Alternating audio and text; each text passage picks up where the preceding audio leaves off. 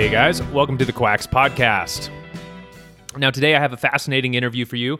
My guest is named Robert Wagner, who wrote the acclaimed book Lucid Dreaming: Gateway to the Inner Self, which is now in its 15th printing. His book has been translated into many languages and can be found on both Audible and Kindle. It's very easy to get. And he also co-authored the book Lucid Dreaming: Plain and Simple with Carolyn McCready. Now, in this interview, we dive into the many potential benefits of lucid dreaming, what you can expect, what you can do, and how you can explore in that realm. We also talk about some of the risks that you should be aware of if you do choose to go down this path. Robert himself, he's logged more than 1,000 lucid dreams, and he has taught workshops on it all over the world. So if there is an expert on lucid dreaming, he is it. Make sure you stay tuned until the end, where I will give you some of my thoughts on the interview. Enjoy. All right, I have Robert Wagner with me today, and we're going to be talking about lucid dreaming. Robert, welcome to the podcast. Hey, Lucas, thanks very much. So this is kind of a topic that I'm not too familiar with. I looked at it a little bit, but it was actually a request from a friend who has been having some lucid dreams and was like, hey man, you should do a podcast about this stuff. You know, it's really interesting. So I looked you up and you were kind enough to come on. So let's start with telling the audience about yourself and how you got interested in lucid dreaming and how that became a book or two books now, if I'm correct. Right. So when I was a young guy, I had just a pretty interesting dream life. On occasion I'd notice I'd have like a precognitive dream and all. But it was when I was in high school, I was reading a book by Carlos Castaneda called Journey to Ixtlan.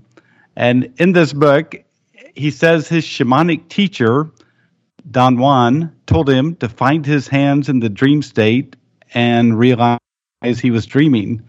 And there really wasn't a technique, but I knew about the power of suggestion. So each night before I'd go to sleep, I'd look at my hands while telling myself, tonight in my dreams, I'll see my hands and realize I'm dreaming. Tonight in my dreams, I'll see my hands and realize I'm dreaming. And I would just repeat that in my mind over and over. And on the third night of doing this, I became lucidly aware when my hands popped right in front of my face. And I realized, oh, this is a dream.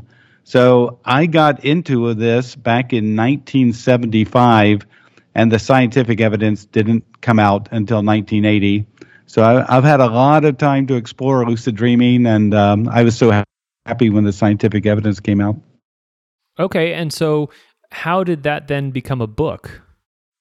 Yeah, so lucid dreaming is kind of like a journey. You start out at the beginning, and you just kind of play around in the shallow end of the pool. But as you discover and learn more about lucid dreaming, you keep going deeper and deeper.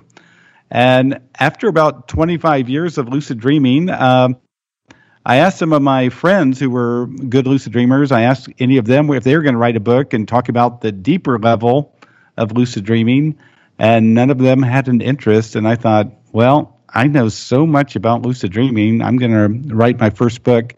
And my first book came out. It's in its 15th printing. It's been translated into other languages. I've gone all around the world giving talks on lucid dreaming. And really what that first book is about, it's called Lucid Dreaming: Gateway to the Inner Self. It's really about showing people all the incredible potential of lucid dreaming, because that's what people don't understand. Yeah. Okay. So I think most people know what lucid dreaming is, but just in case maybe some people are unclear, how is lucid dreaming technically defined? Like, how is it different from regular dreaming? Yeah. So among friends, we would just say a lucid dream is when you realize within a dream that you're dreaming. But I know the American Psychological Association came up with their own dictionary definition, and they define a lucid dream is a dream in which the sleeper is aware that he or she is dreaming and may be able to influence the progress of the dream narrative. So that's their official definition. But for most of us, you just realize within a dream that you're dreaming.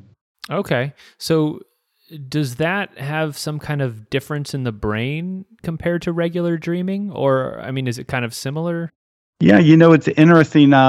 So way back in the late 70s is when some two different researchers, Keith Hearn in England and Stephen LaBerge at Stanford in California. They both figured out a way that they could scientifically validate lucid dreaming, because up until that time, no one believed it, and there was no scientific evidence, and so people just ignored it. But what they both realized is that during the dream state, most of us have rapid eye movement. Our eyes are moving around under our closed eyelids. And so they thought, well, wait a second. What if you brought a lucid dreamer into the sleep lab and told him or her, when you become lucidly aware, we want you to move your eyes left to right 8 times, and we'll have a polygraph pad or a REM, rapid eye movement polygraph pad on your eyes that'll pick up that weird eye movement of moving your eyes left to right 8 times.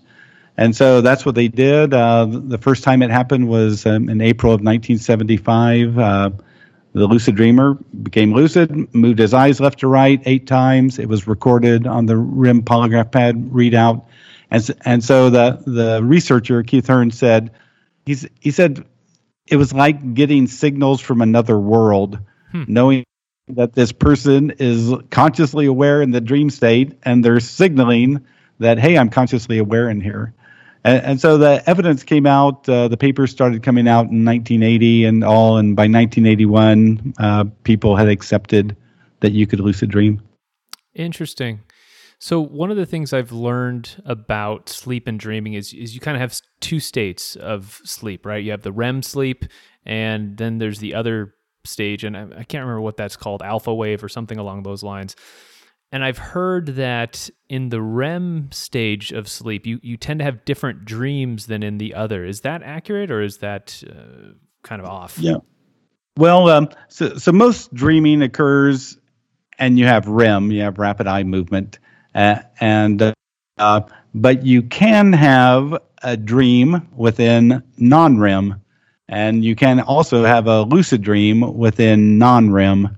So there's no rapid eye movement, but you're having a dream, or there's no eye movement and you're having a lucid dream. And so, but for most people, I would say probably 99% of their dreams are going to have rapid eye movement. Okay. So let's get into what is in, what determines what is within a lucid dream? Is this, are there common environments? Are there, is it parameters that your brain makes up from its everyday experience?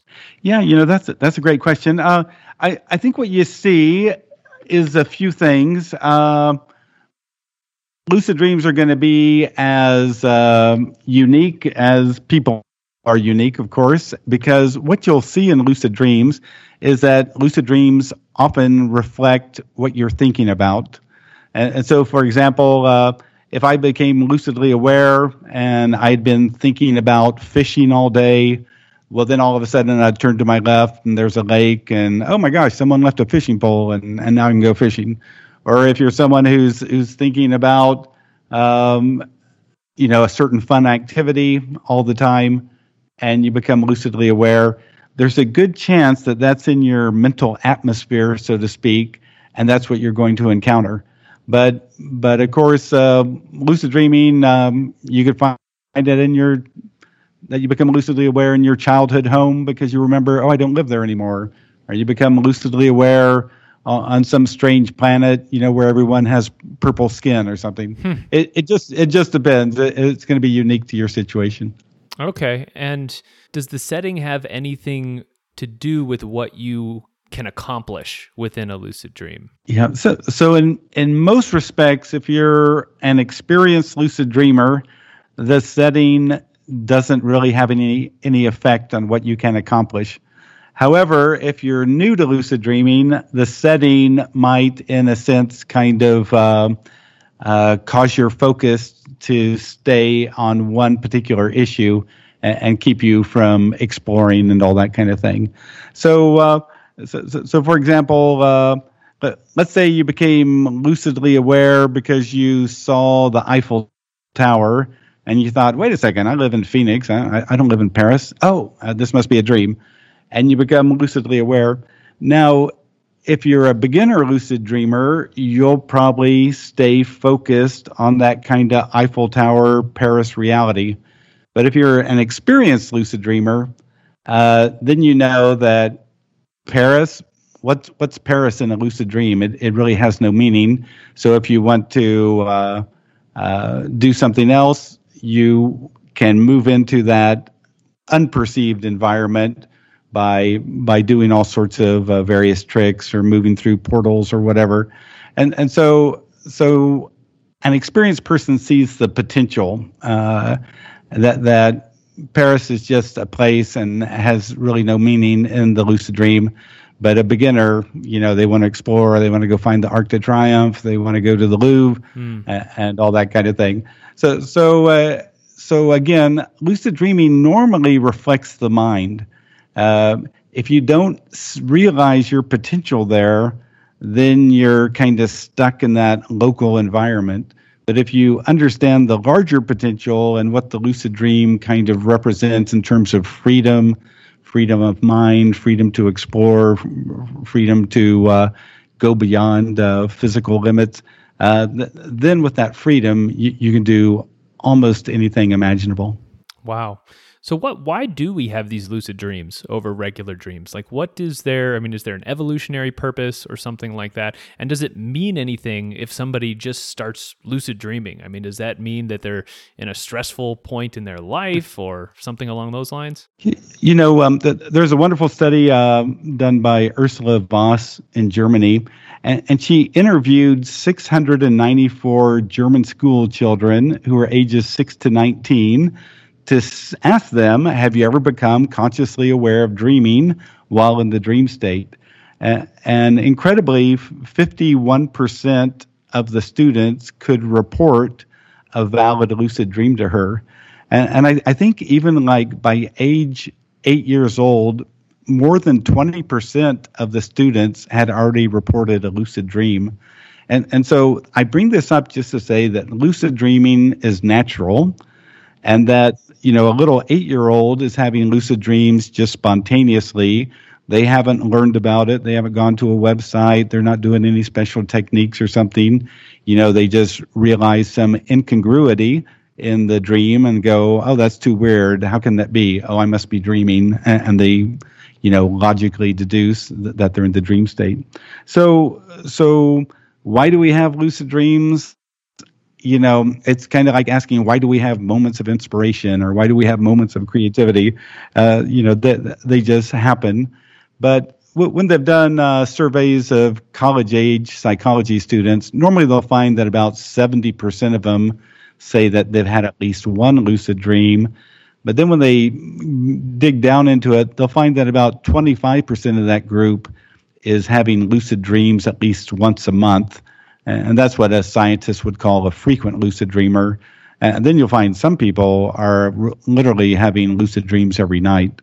So why we have them is a little bit hard to know, but that we have them is definitely the case. So is it pretty normal to kind of spontaneously start lucid dreaming, maybe at some point later in your life? Yeah, I think it's one of those things. Like I remember my first spontaneous lucid dream when I was probably 10 or 11 years old. And so if you can imagine, I was in the public library looking at books. And all of a sudden, walking through the book stacks is a baby Tyrannosaurus Rex. So imagine a Tyrannosaurus Rex that's about 3 feet high walking through the book stacks. So there I am, age 11, and I think, well, wait a second, how can this be? And then I realized, oh, this has to be a dream. That's the only logical explanation, and I became lucidly aware. And then I said, well, wait a second, if this is a dream, then I can wake up. And I told myself to wake up, and boom, I woke up. So at that time, I didn't realize all the incredible things you could do in a lucid dream, but I confirmed to myself that I was indeed dreaming by waking up. So we just spontaneously have lucid dreams. There might be some sort of evolutionary aspect to it. It's interesting that before lucid dreaming was scientifically validated, it's been part of certain spiritual traditions, like in Buddhism Sufism, they have what they call Buddhist dream yoga, and Naropa, who's the 11th century Indian Buddhist yogi, he said that dream yoga was one of the 6 paths to enlightenment. And in Sufism, they had an entire lucid dreaming practice for the last 1,000 years. And in a lot of native and shamanic traditions, they use lucid dreaming for various spiritual purposes. But of course, science isn't really looking into those spiritual purposes that people talk about. But science is definitely investigating what people do in lucid dreams and that sort of thing. Okay. Well, I think we should get into how can somebody increase the amount of lucid dreaming they're having, or just start in the first place. Do you have a favorite method that you teach people? Right. Well, so the way I started was just by looking at my hands each night before I went to sleep. So I was basically using the power of suggestion, and I was kind of using what Ivan Pavlov would call a conditioned response. So I think most people will know who Ivan Pavlov is. He's the Russian guy who he would ring a bell every time he fed his dogs. And every time he fed his dogs, ring a bell. Every time he fed his dogs, ring a bell. Finally, he could ring the bell and the dogs would begin to salivate. And so they called the dogs salivating, they called it a conditioned response. They'd hear the bell and they'd begin to salivate. So in this process of looking at my hands before I'm going to sleep, what I'm doing is making my hands a dream sign that prompts me to lucid awareness. So I'd look at my hands before I go to sleep. Tonight, my dreams, I'll see my hands and realize I'm dreaming. Tonight, my dreams, I'll see my hands and realize I'm dreaming. I'd say that over and over for about 5 minutes, and then I'd fall asleep. And over the course of the night, each time I woke up, I'd ask myself if I saw my hands. But on the third night, I'm walking through my high school hallway, and all of a sudden, just like they're spring-loaded, boom, my hands pop right in front of my face.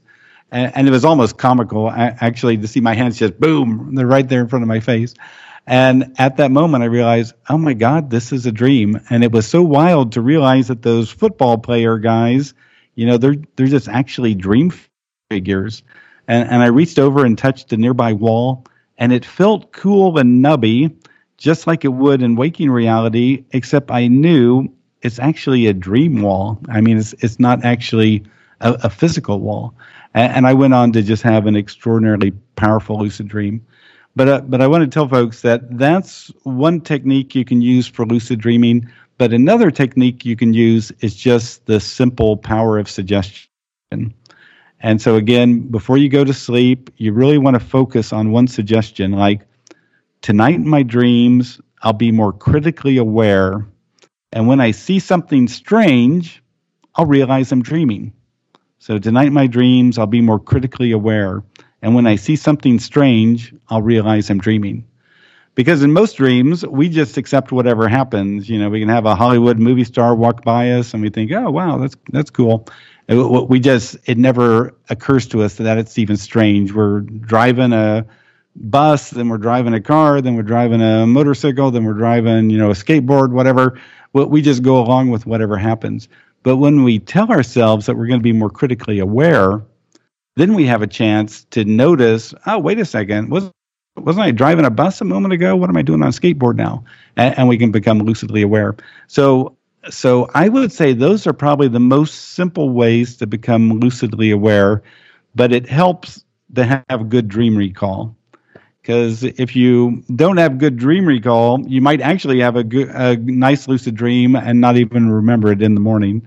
So you want to, along with this, increase your dream recall to at least 1 or 2 dreams a night, just so you get that dream recall muscle going. What's the best way to increase that muscle? Yeah, what I tell people is, as soon as you wake up, the first thing you have to think is, what was I just dreaming? Because I'll tell you, if you grab your phone and look at text messages and stuff, and 30 seconds later try to remember what you dreamt, it won't be there. You'll have forgotten it. So you got to grab that dream as soon as you wake up, and that's probably the best way to have good dream recall. Also, sometimes it helps if you incubate good dream recall that, before you go to sleep, you just tell yourself, in the morning, I'll be able to clearly remember 2 dreams that are interesting, or 2 dreams that I find interesting, or whatever. But if you get into that habit of having a dream journal by the side of your bed and jotting down some notes, or some people have voice recording apps on their phone, and so they just pick up their phone in the middle of the night and tell the dream and then put it down and all. But it really helps to have good dream recall if you're going to go down the lucid dreaming path. I imagine some of those voice recordings are quite hilarious when they listen to them afterwards. If you've woken up at 2 a.m., Yeah, and sometimes people realize, oh my God, I snored for 20 minutes in the middle of the night. Can't believe it. But you're right. I'm sure, and I wouldn't be surprised. Some people pick up themselves sleep talking. On occasion. I'll even realize that I'm sleep talking, and my wife will normally confirm it in the morning. So, is anybody immune to lucid dreaming? That they can't do it; it's not possible for them. Have you ever tried to teach someone, and they just said it just doesn't work for me? Yeah, I would say that most people can become an amateur lucid dreamer who really give it a month or 2 of hard work. Most people can, but invariably there's going to be 1 or 2 people who haven't. I was doing one of my 30-day online lucid dreaming workshops, and I had a woman who was she was a Buddhist, of a teacher of Buddhist dream yoga, but some of her friends told her that I had techniques that were more accessible to the Western mind and all. So she was taking my class. And about halfway through, she still hadn't had a lucid dream, and so I gave her some special attention. And even though I think she was around the age of 70, she had her first 3 lucid dreams ever during the class, and really had her mind blown. But it does take some work. It's not everybody's cup of tea, but if you put some effort into it, I would say 80% of the people are going to have a lucid dream. All right. So in one of your videos, you mentioned something called the principles of lucid dreaming. What is that?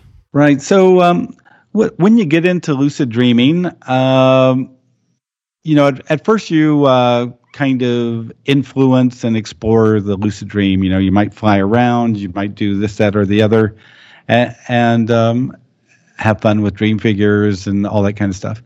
But as you get deeper into lucid dreaming, you realize that actually it's a principled realm.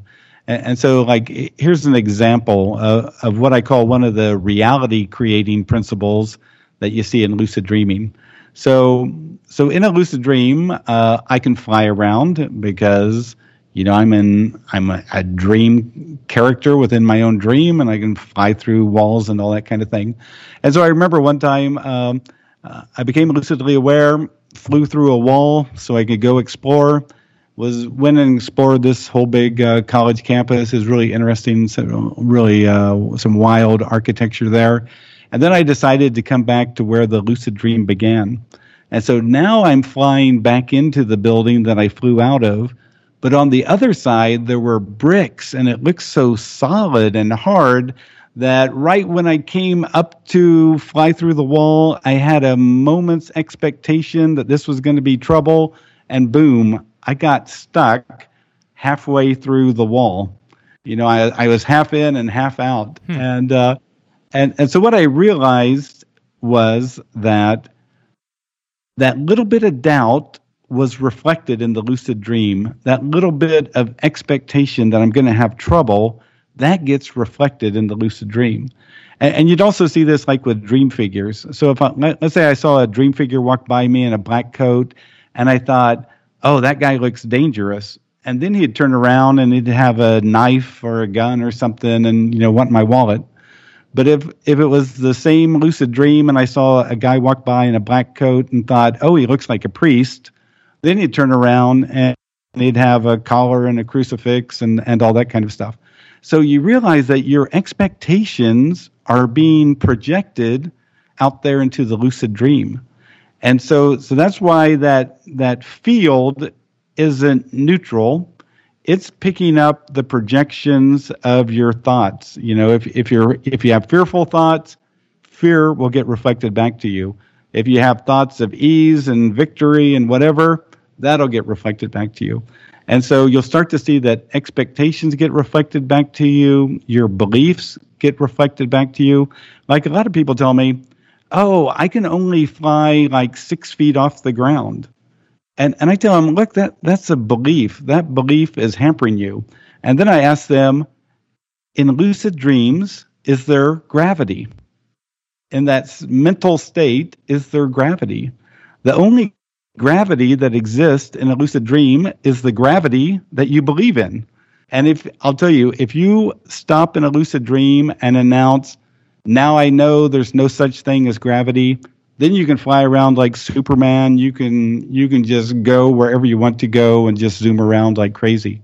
So just by changing your beliefs, you change the environment because your beliefs are projected out into the environment. And so there's nothing really holding you back except your beliefs and your expectations. And then there's other reality creating principles like your focus, your intent, your /will. And also probably the final reality creating principle is what I call the larger awareness. That's why I call my first book, Lucid Dreaming, Gateway to the Inner Self. In lucid dreams, if you know how, you can actually reach out to your unconscious mind, your larger self, and connect with it and hear it respond. So those are some of the principles of lucid dreaming, and that's why you have to understand them if you're really going to go deeper on the lucid dreaming path. Yeah, that's really interesting. It reminded me when you were talking about it, almost like the law of attraction that some people talk about. Right. If you think about money all the time, money will come to you. If you think about good relationships will come to you.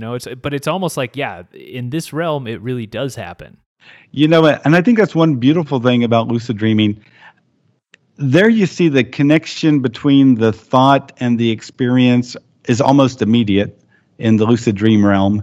In the waking state, that's not the same. That's not the same at all. You might think about money a lot and money never comes or whatever. but I'll tell you, in my second book with my co-author Carolyn McCready, in the final chapter, I have a waking experiment that anyone can do who's kind of into the law of attraction. And I'll tell you why this works. I ask people in this experiment to pick a neutral belief they have. So you might be neutral when it comes to being funny. You're not really funny, you're not unfunny, you're kind of in the neutral area. You really don't think about it that much. So then what I tell the people to do, 10 times a day for 1 minute, imagine or tell yourself that you're the funniest person in town. You're the funniest person that there is. You are so funny that people crack up just when they see you. And just go on this trip for 1 minute where you're energizing that neutral belief about being funny. And I'll tell you, if you do this day after day, by day 4 or 5, you'll be at the checkout line somewhere. You'll say something to the cashier, and everyone will burst out laughing. And you'll think, that wasn't even funny. That wasn't even funny. And then you'll be somewhere else, and you'll say something, and everyone will just scream with laughter. And you'll realize that you're projecting stuff out there. But the beauty of my approach here is you take a neutral belief and you energize it, and then you see how the world responds. Because a lot of times people have issues, about money, or they might have issues about relationships. And so when they try to think about having money, well, they already have all these negative issues that keep them from having money. And so there's kind of this battle of beliefs going on. But with my technique, first you take a neutral area, like being funny or whatever it is, you energize it, and then you see how the world responds. And then you realize that you do attract to yourself, where your mind is truly at. Wow, that's really fascinating. So let's get to the meat of this. Like, how can this benefit you? What What's the way to start? Well, when you talk to lucid dreamers, normally what they'll tell you is one thing they love about lucid dreaming is just how much fun and how much freedom there is. So that's one of the values in lucid dreaming. Normally, when you wake up from a lucid dream, the rest of that morning, you just feel like you're on cloud nine. You have this kind of lucid afterglow. But there's other reasons and other values in using lucid dreaming. You can use it for like dealing with emotional issues that might appear as nightmares. A lot of times people become lucidly aware in a nightmare situation, and I tell them to turn and face whatever it is that's chasing them. And oftentimes, if you have enough guts, you can ask them, who are you or what do you represent? And sometimes you can finally figure out what it is, what fear it is that you're running from. And sometimes that's incredibly powerfully healing. Other people have used it to resolve phobias. People have used lucid dreaming to resolve their anxiety. And it's incredible what people are doing for emotional healing in lucid dreams when they realize how to go about it. Then also in both of my books, I have chapters on people who have used lucid dreaming for physical healing. So the first time I heard about this, one of my friends, Ed Kellogg, told me about this woman he met who had these horrible plantar warts on her feet. And she'd been trying to visualize these plantar warts to go away, for months because they were so painful and nothing was happening. And so my friend Ed knew that this woman lucid dreamt, and so he asked her, why don't you try healing your plantar warts in a lucid dream? And so later that week or that month, she became lucidly aware. She remembered that she wanted to heal her plantar warts. And so then she created a ball of light, of healing light, between her hands, put it over each of her feet, intending for them to be healed. And when she woke up overnight, the plantar warts had all turned black. And within 9 or 10 days, they all fell off and they never returned. And so the pain went away and all of that. So that's another area that I think people are starting to realize that you could use lucid dreaming to actively influence your body at this deep unconscious level. Then you can also use lucid dreaming to interact with this larger awareness. And so what you do in a lucid dream is you ignore the dream figures, you ignore the dream setting, and you just shout out a question to your unconscious mind or your larger awareness. And probably a good question to begin with is, hey, dream, show me something important for me to see. And when you ask a question like that, sometimes the entire lucid dream can change, or maybe there'll be one dream symbol appear that you'll go to look at and realize that it's somehow important.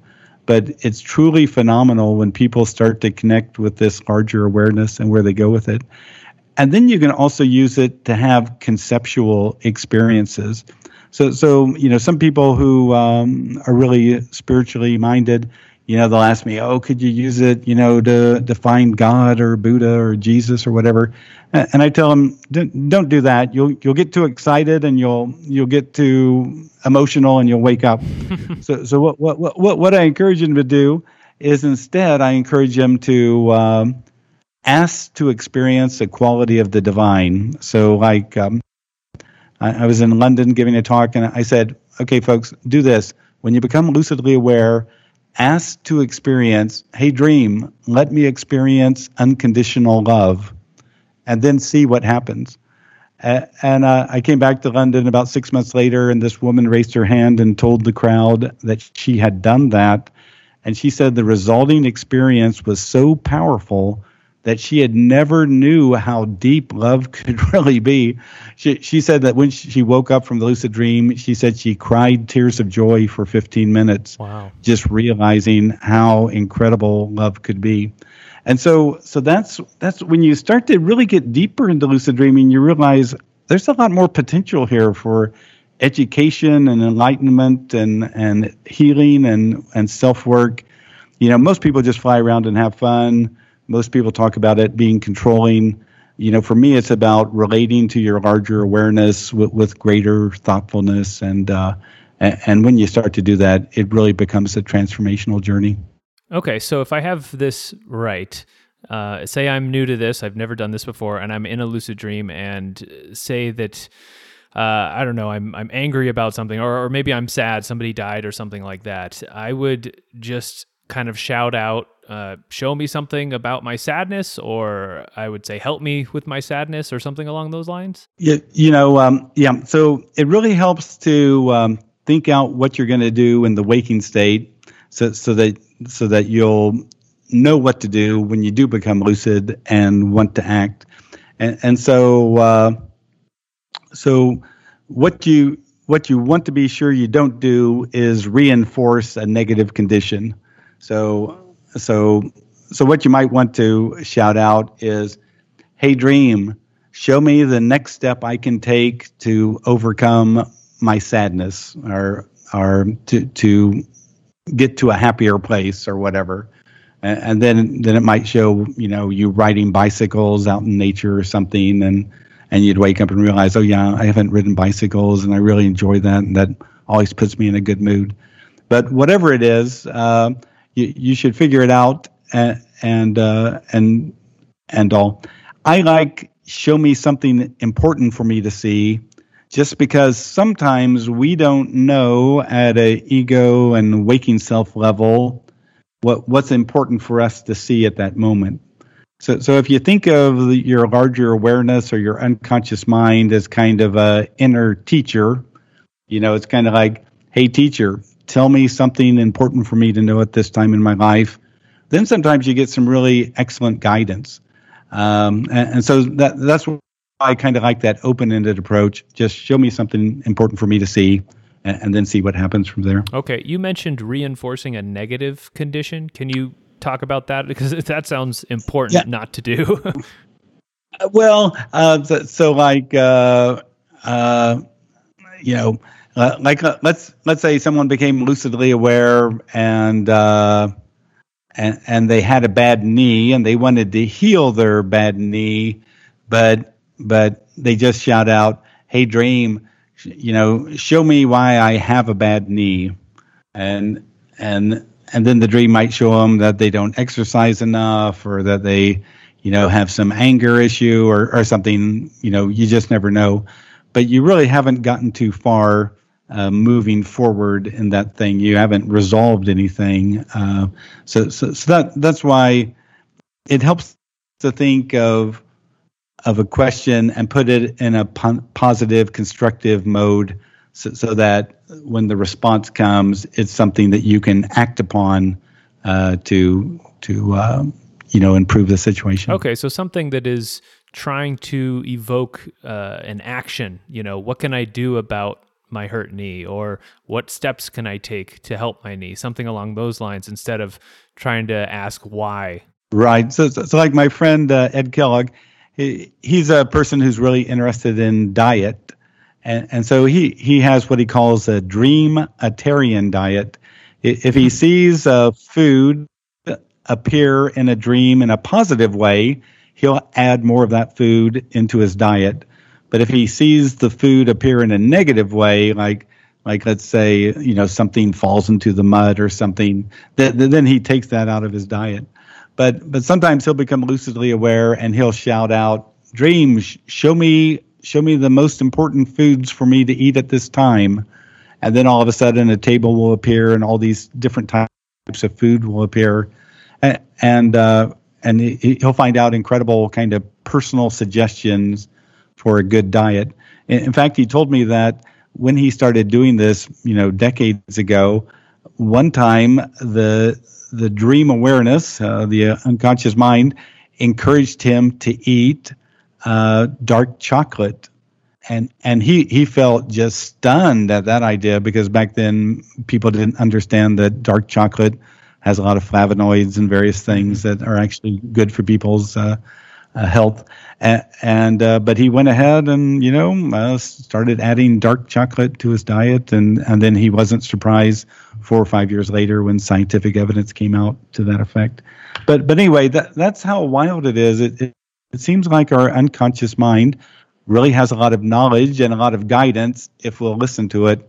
But again, you have to ask questions that will result in something that's actionable for you. Yeah. Have you ever found that the answers you get back end up being wrong or not good? I'll tell you a funny one. About 10 or 15 years ago, I became lucidly aware, and I remembered that my wife's birthday was coming up.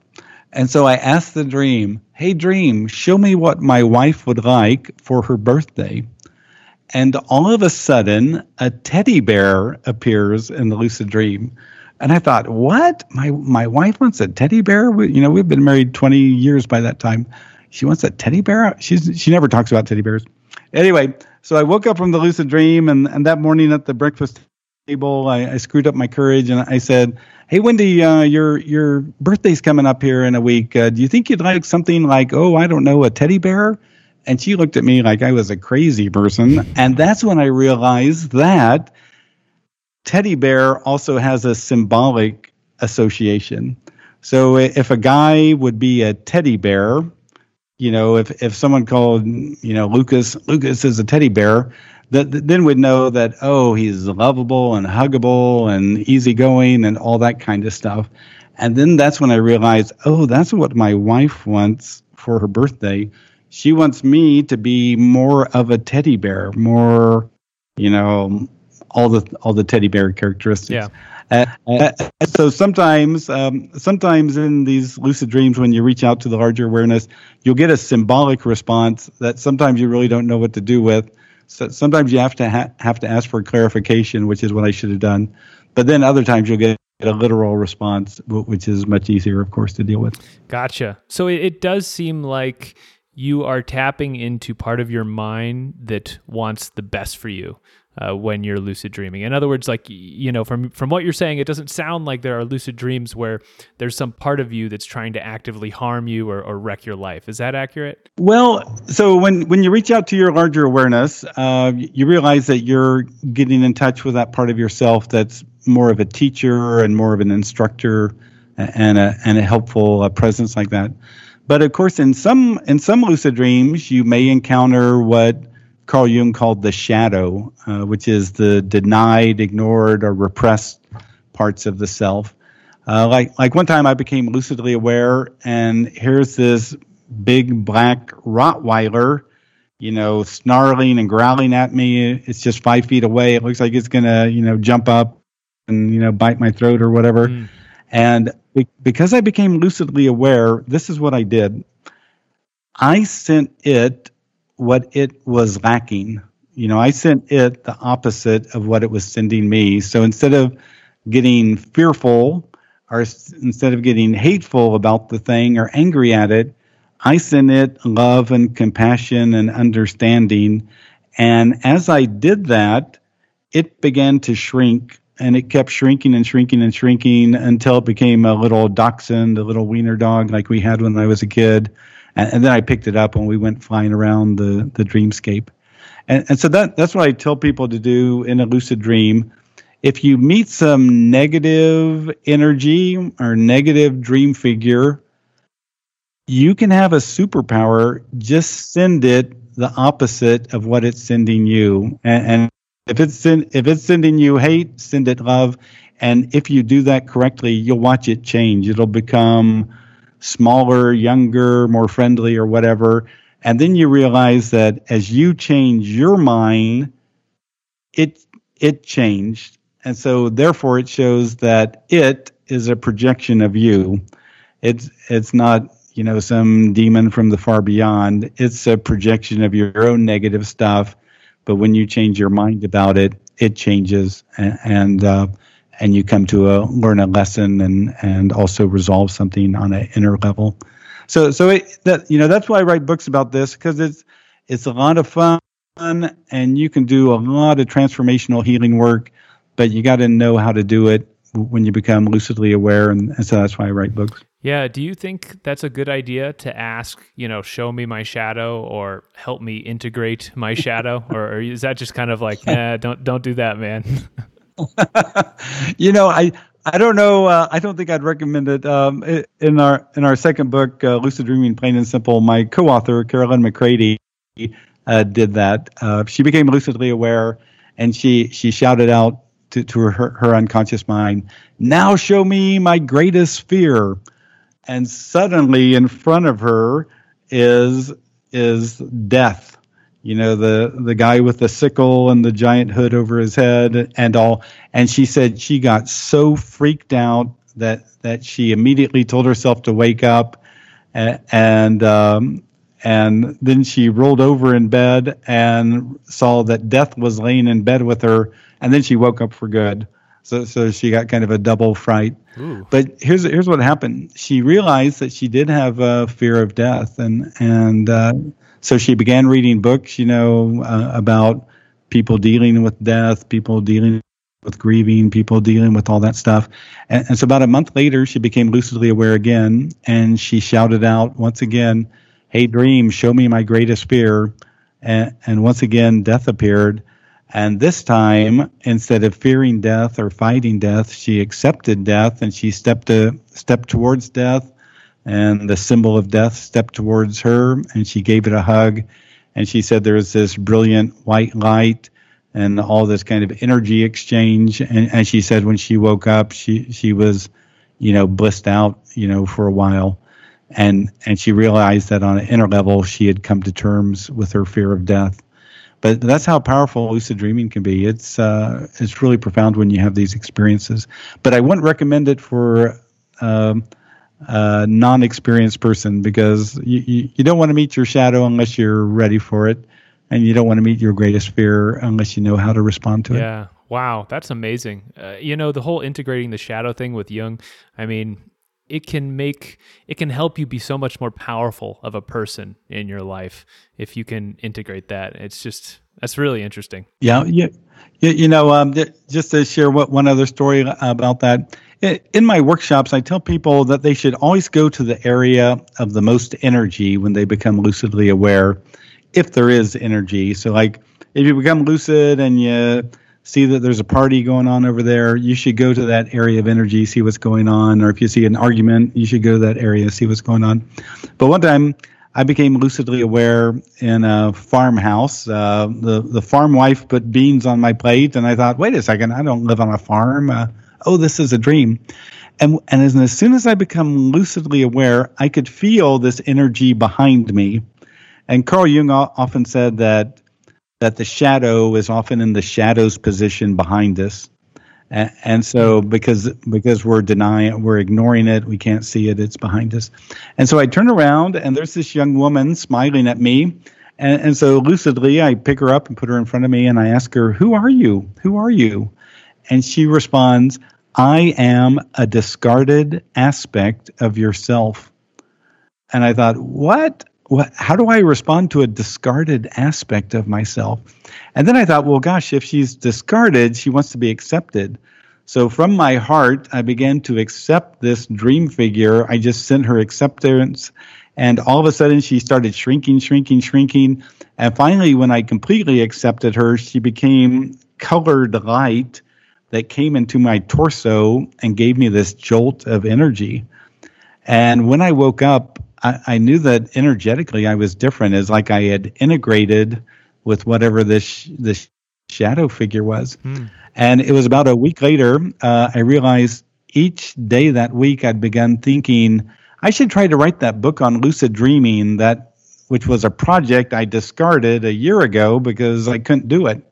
And then I realized, that's why I'm thinking about this now, because that woman represented all the energy I'd put into the first book writing attempt. And she was that discarded energy from that first attempt to write a book. But now I had reintegrated with her, and I was able to write my first book. So again, this can be really powerful stuff. Wow. if you know how to go about it. Yeah, one of the things this reminds me of, so I don't know, maybe 2 months ago or so, I interviewed this guy about magic mushrooms. He was a facilitator down in Jamaica, so people would go down to Jamaica who had, like PTSD or something like that, and they would take magic mushrooms for a few days, and they would get relief. And a lot of what you describe about clearing out old emotional blockages, finding yourself in a new reality, it kind of matches up with some of the things he was talking about with these hallucinogens. And so I wonder, because one of the things I thought when he was talking about hallucinogens was like you can kind of destabilize your reality. Like you can go too deep, you can take too many mushrooms. So is there any risk of that with lucid dreaming? Can you go too deep down the rabbit hole where it's like maybe you get to the point where you're like, you just need to start like kind of getting out of the dream world. You need to ignore what you're finding there or something along those lines. Well, normally for the way that I approach it, I don't think you'll normally find that's the case because I try to get people connected to this larger awareness, their unconscious mind, and see what it has to show them and help them kind of deal with things as they appear. I think when you take magic mushrooms or ayahuasca or whatever it is, sometimes you aren't actually ready for what you're going to experience. And I know some people integrate it and do just fine, but there's other people, they're not ready for it. They don't understand, why did I see those images? Why did I have that experience? So the only time that I am concerned for lucid dreamers, occasionally you'll have someone get so deep into lucid dreaming that just everything seems dreamy. And then they have a hard time differentiating, waking from dreaming. And that's when I tell them, look, you just need to set the practice aside, take walks in nature. Nature is really a healing place to be, and you'll get back to being your normal self. Whatever you do, just don't hang out in your apartment and listen to music all day. Get out with people, get out in nature, and you'll get back in touch with this reality. What about sleep paralysis? Because that's something I've experienced a few times in my life. Is that connected to lucid dreaming at all? So sleep paralysis occurs, sometimes you're waking up in the middle of the night and you feel like you're awake, but you can't move your body. And so it's like your mind is awake, but the body is asleep.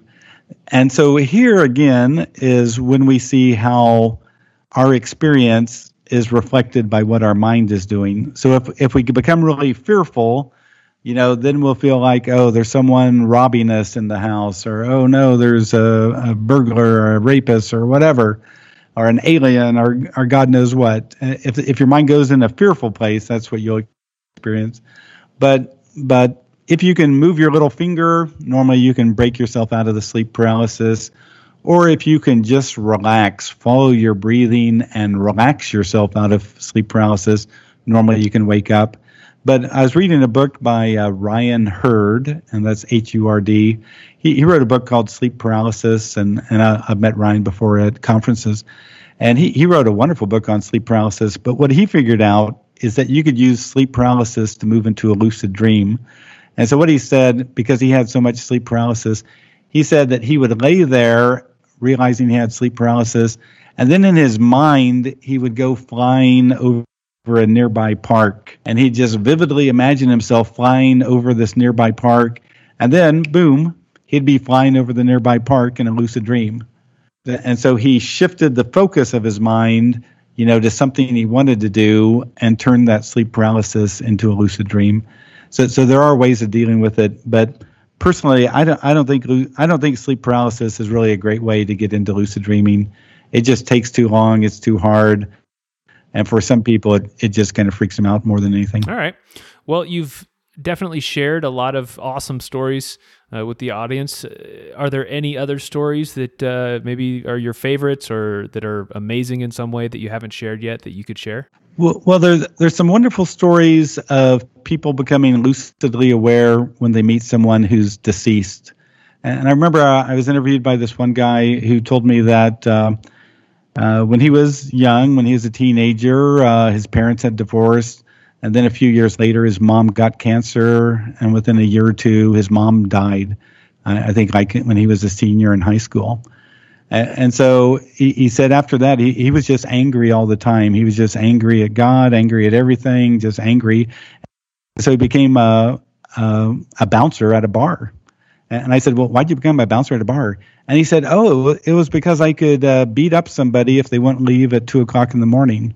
If they gave me any lip or whatever, I'd punch him and throw him out the door. He said it was a way of expressing his anger. Wow.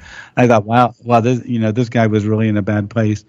But then what happened to him, one night he's asleep and all of a sudden his mom appears and he thinks, wait a second, how can this be? My mom's dead. And that's when he became lucidly aware. And so now he's lucidly aware and they're having a conversation, just pretty much like you and I are now. And she told him, look, I left some things with our family friends to give to you after my death. And you've got to reach out to them so you get what I had left for you. And so he wakes up from the lucid dream and he thinks, wow, if this was really my mom, then there might be something to it. But if it was just a dream symbol, just a projection of my grief, then that would be kind of sad. But he calls up these family friends and they go, good grief, man, we've been trying to find you for 3 years now. You just fell off the face of the earth. And he says, well, is there something that my mom left for me at your place? And they go, yeah, that's why we've been trying to find you for the last 3 years. And he goes there and gets all these sentimental things that his mom had left for him. And he said, after that lucid dream, he said he pulled his life together. He got into coding and software programming. He actually established some businesses and actually became very well off. But he said that one lucid dream, it resolved his grief, and it also showed him that there's something more to life than just, this physical world that we're in. Wow. Well, one of the questions I like to ask my guests if there's time, and I'm not sure how much this applies to you, but I'm just going to ask it anyway because I try to ask everybody this. But is there any health advice that you hear out there in the mainstream media, online, that you just think is bad advice? When it comes to the world of health, HEALTH? Correct. Health, or mental health, spiritual health, any kind of health. Oh boy, is there any health that I think is really bad advice? Yep. Wow. I think whenever the health advice asks you not to resolve your own inner issues, whether it's anger or self-pity or hatred or jealousy or whatever, whenever that advice encourages you to continue to blame and not take responsibility for your own thoughts, your own feelings and emotions, that I always find that not very helpful. I think people really have to come to terms with their own whatever negative mentations and come to peace with them somehow, resolve them somehow. The shadow. So yeah, there's no escaping all of that, and the quicker you come to accept it and deal with it, the happier you're going to be in the long term. All right. Well, let's wrap up. Let's talk about where people can find you, how they can get your book. And I think you also mentioned you had some kind of 30-day course or workshop or something. Maybe you could talk a little bit about that too. Right. So you can always find out what I'm doing at lucid-dreaming-advice.com, lucid-dreaming-advice.com. And you can see what kind of workshops I have going on. Here on September 30th of 2021, I'll be doing a 30-day online workshop with IONS, the Institute of Noetic Sciences. So I think if you go to ions.org, you can dig that up. Also, here coming up October 30th of 2021, I'll be co-hosting the Many Worlds of Lucid Dreaming conference. That's at glidewing.com. And as part of the International Association for the Study of Dreams, where I'm on one of their board members and all. But also I have a free online magazine called Lucid Dreaming Experience, which I've co-edited with my friend Lucy Gillis for 20 years now. And you can always check out our magazine by going to dreaminglucid.com or luciddreammagazine.com.